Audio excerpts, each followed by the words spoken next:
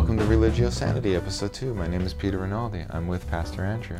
Hello. What do you have for us today? I thought that we should go back to what we touched upon in the previous session, and it was thinking about genesis of monotheism in Hebrew Bible. Yes. And we need to repeat again. I don't want there to be a genesis of monotheism. I want it to have just existed. Like, this is what people think, I think. That we don't want to know about the genesis of these things. This is interesting. This is exactly what I meant, that, you know, for instance, the knowledge of ancient Near East literature, and particularly Ugaritic literature, is complicating things. Yes. And that is one of that complications. So let us talk about this genesis of monotheism. And before you even talk about that, what you just said there, the idea of finding the Ugaritic text, and like, I'm sure some people, fundamentalists or something around that time when they find this, they don't want to know more historically that takes them out of their belief comfort system. zone. But knowing more actually feeds the faith. Yes, and knowing more of history and makes it sturdier and stronger and enlightened. So returning back now to that original image we presented in the previous session, is that we need to view biblical faith, or the religion presented in the Bible, Hebrew Bible specifically in this case, is a subset of Israelite religion, which itself is a subset of a religion of ancient Near Eastern people, Semitic people. And that was polytheistic. One example of it is present to us in this Ugaritic or Ugaritic literature. And it is a very good source because it is datable. We know when it ceased to exist, so that's the date from which we are drawing. And from that we recognize also that that was a polytheistic version of what later became a biblical religion. And that is what I mean by that genesis. Now, to look into how from the polytheistic religion we go towards that monotheistic religion of what is called Old Testament, or more appropriately should be called Hebrew Bible. And one example of that might be God Baal. And in Hebrew Bible it is almost always portrayed as an rival. So you're saying Baal is in, I think you said this last week, he is in the Hebrew Bible. Yes, directly and indirectly. That's something to consider also. So God Baal was a Canaanite god known throughout Middle East, ancient Middle East, and it's not only a name. You can translate it, and it simply means owner. Strangely enough, it is very similar to the current way Jewish people are talking about Yahweh. You probably know that they would never pronounce Tetragrammaton, Yahweh, those 4 letters, and instead they, wherever it is written, they would read or pronounce it as Adonai. And Adon means Lord.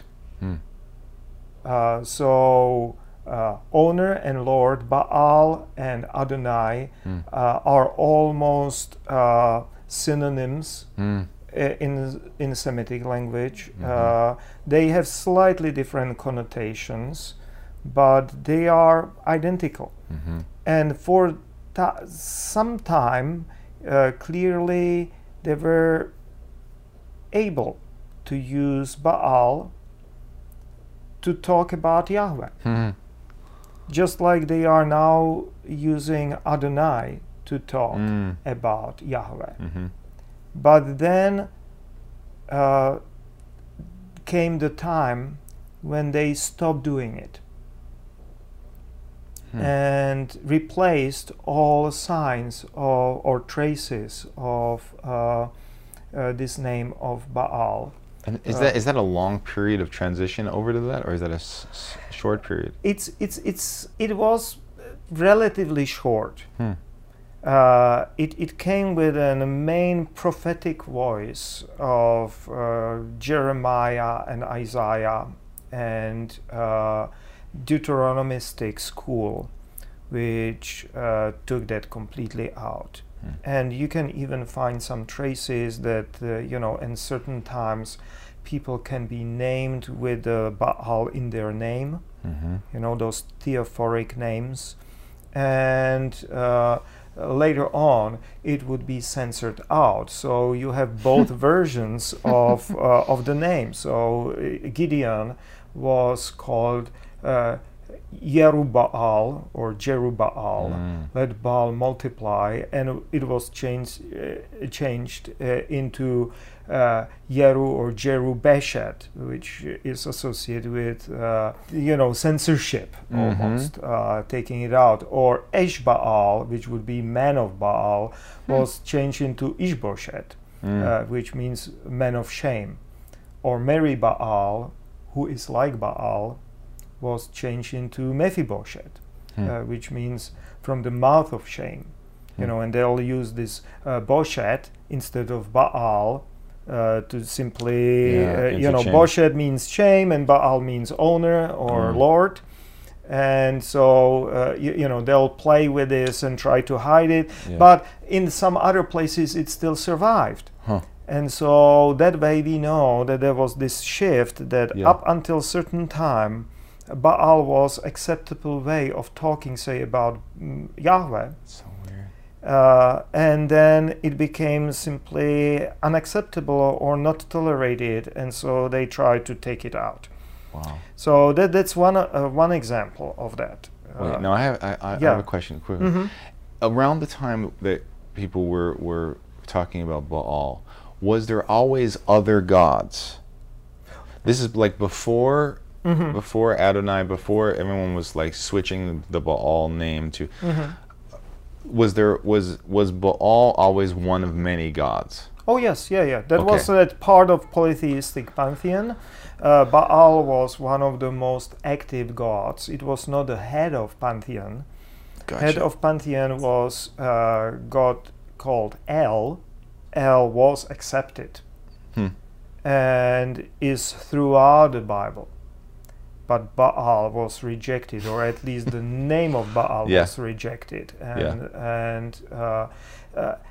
But interesting thing is also that Baal had certain attributes, and those attributes are present in the Bible and they're given to Yahweh.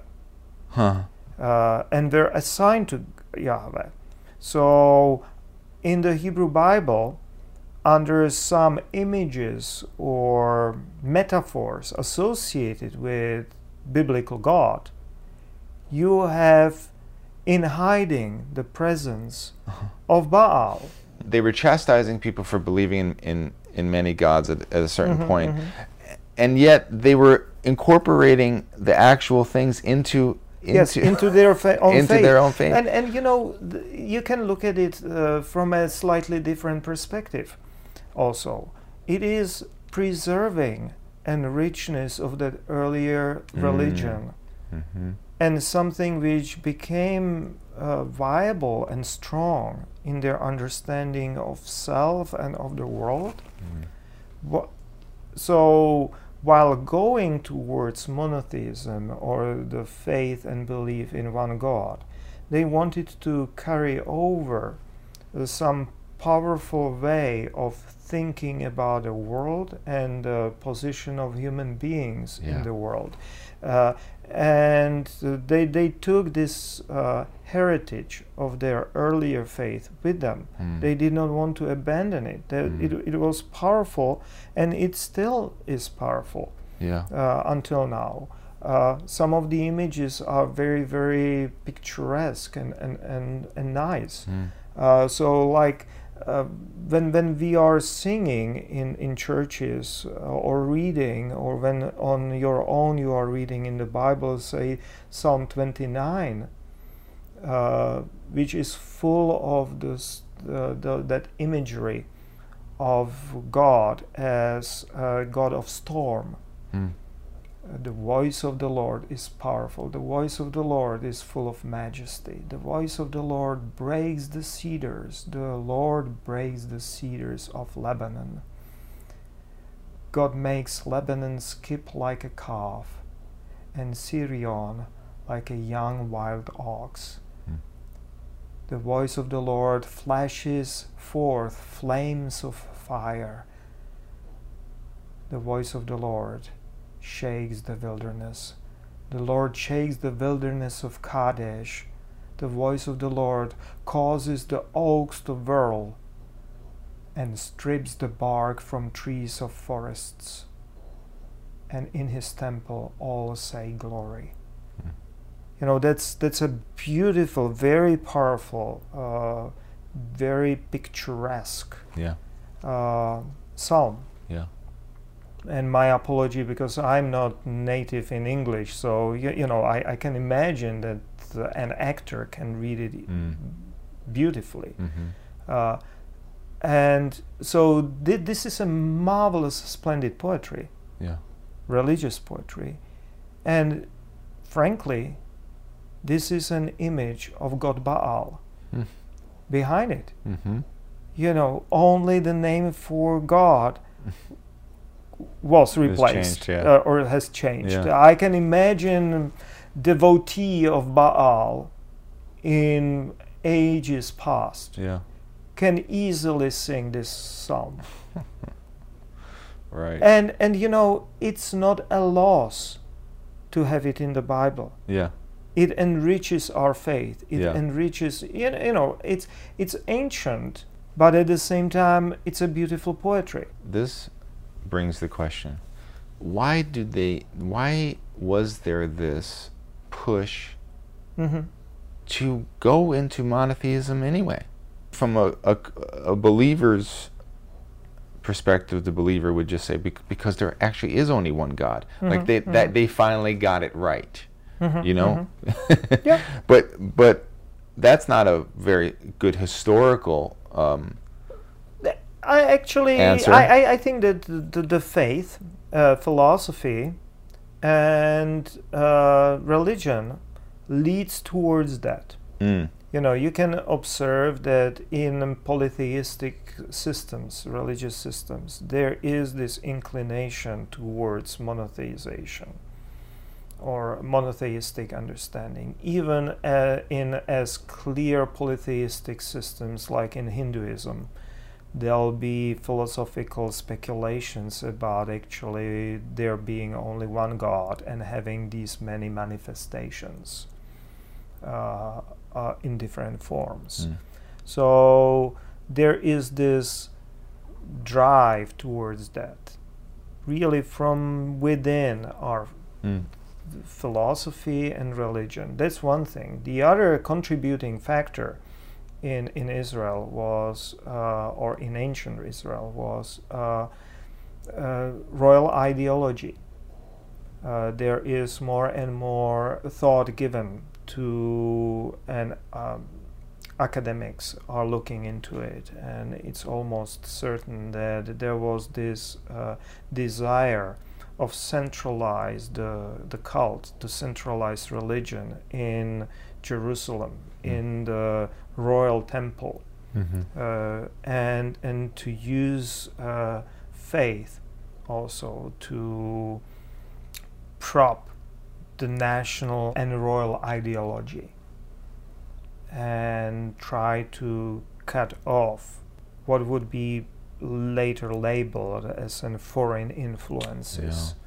But at the same time, preserving, as we saw, many aspects of that older polytheistic imagery and poetry and myths, or at least torsos of myths.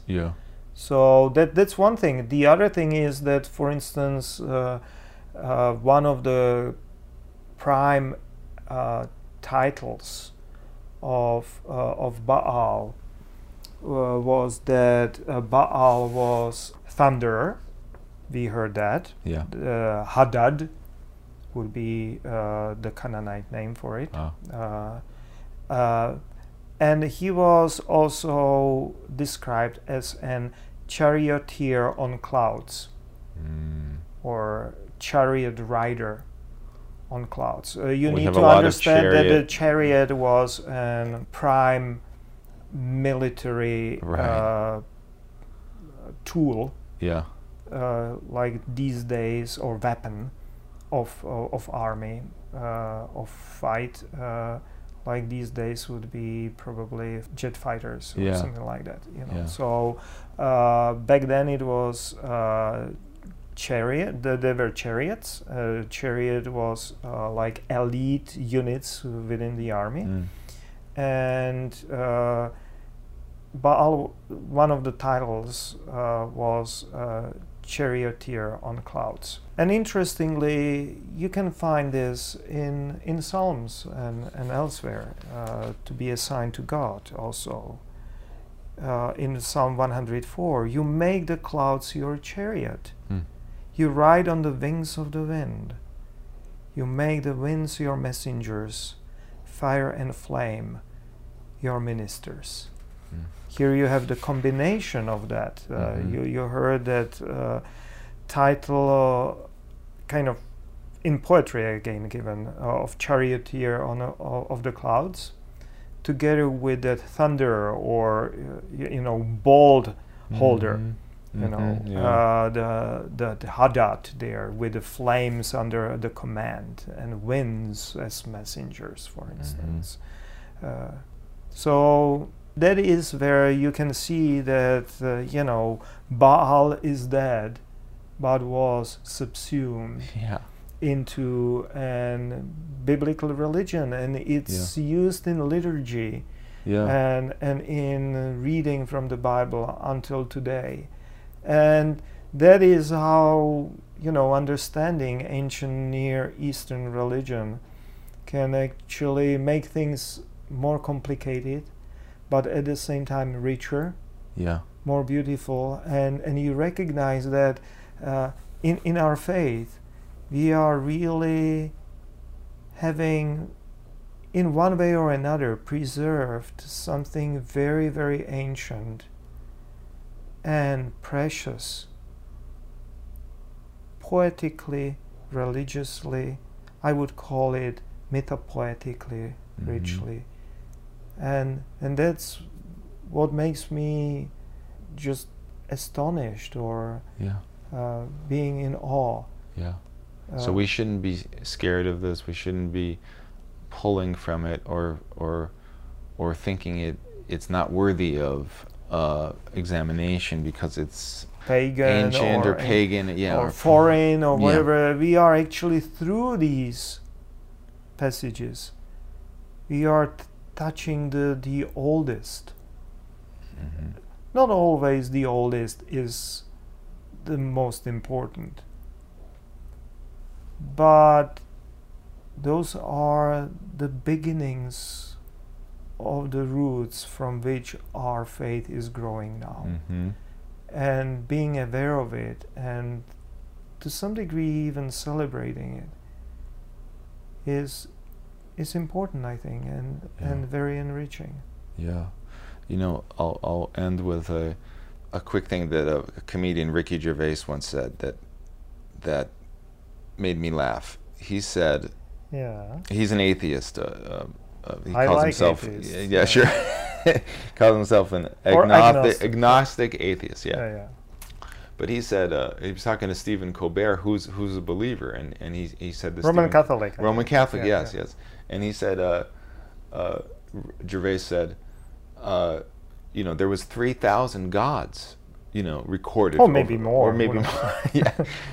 He said, but you don't believe in 2,999 of them, and I just don't believe in one more than you do. That's all. Like, we both don't believe in 2,000 2,999 gods, both me and you. And it's just, I just don't believe in one more. I will actually turn it around. Yeah. You know, if you look into true comedians and where they are drawing the power and so on, and knowing more about ancient mythology and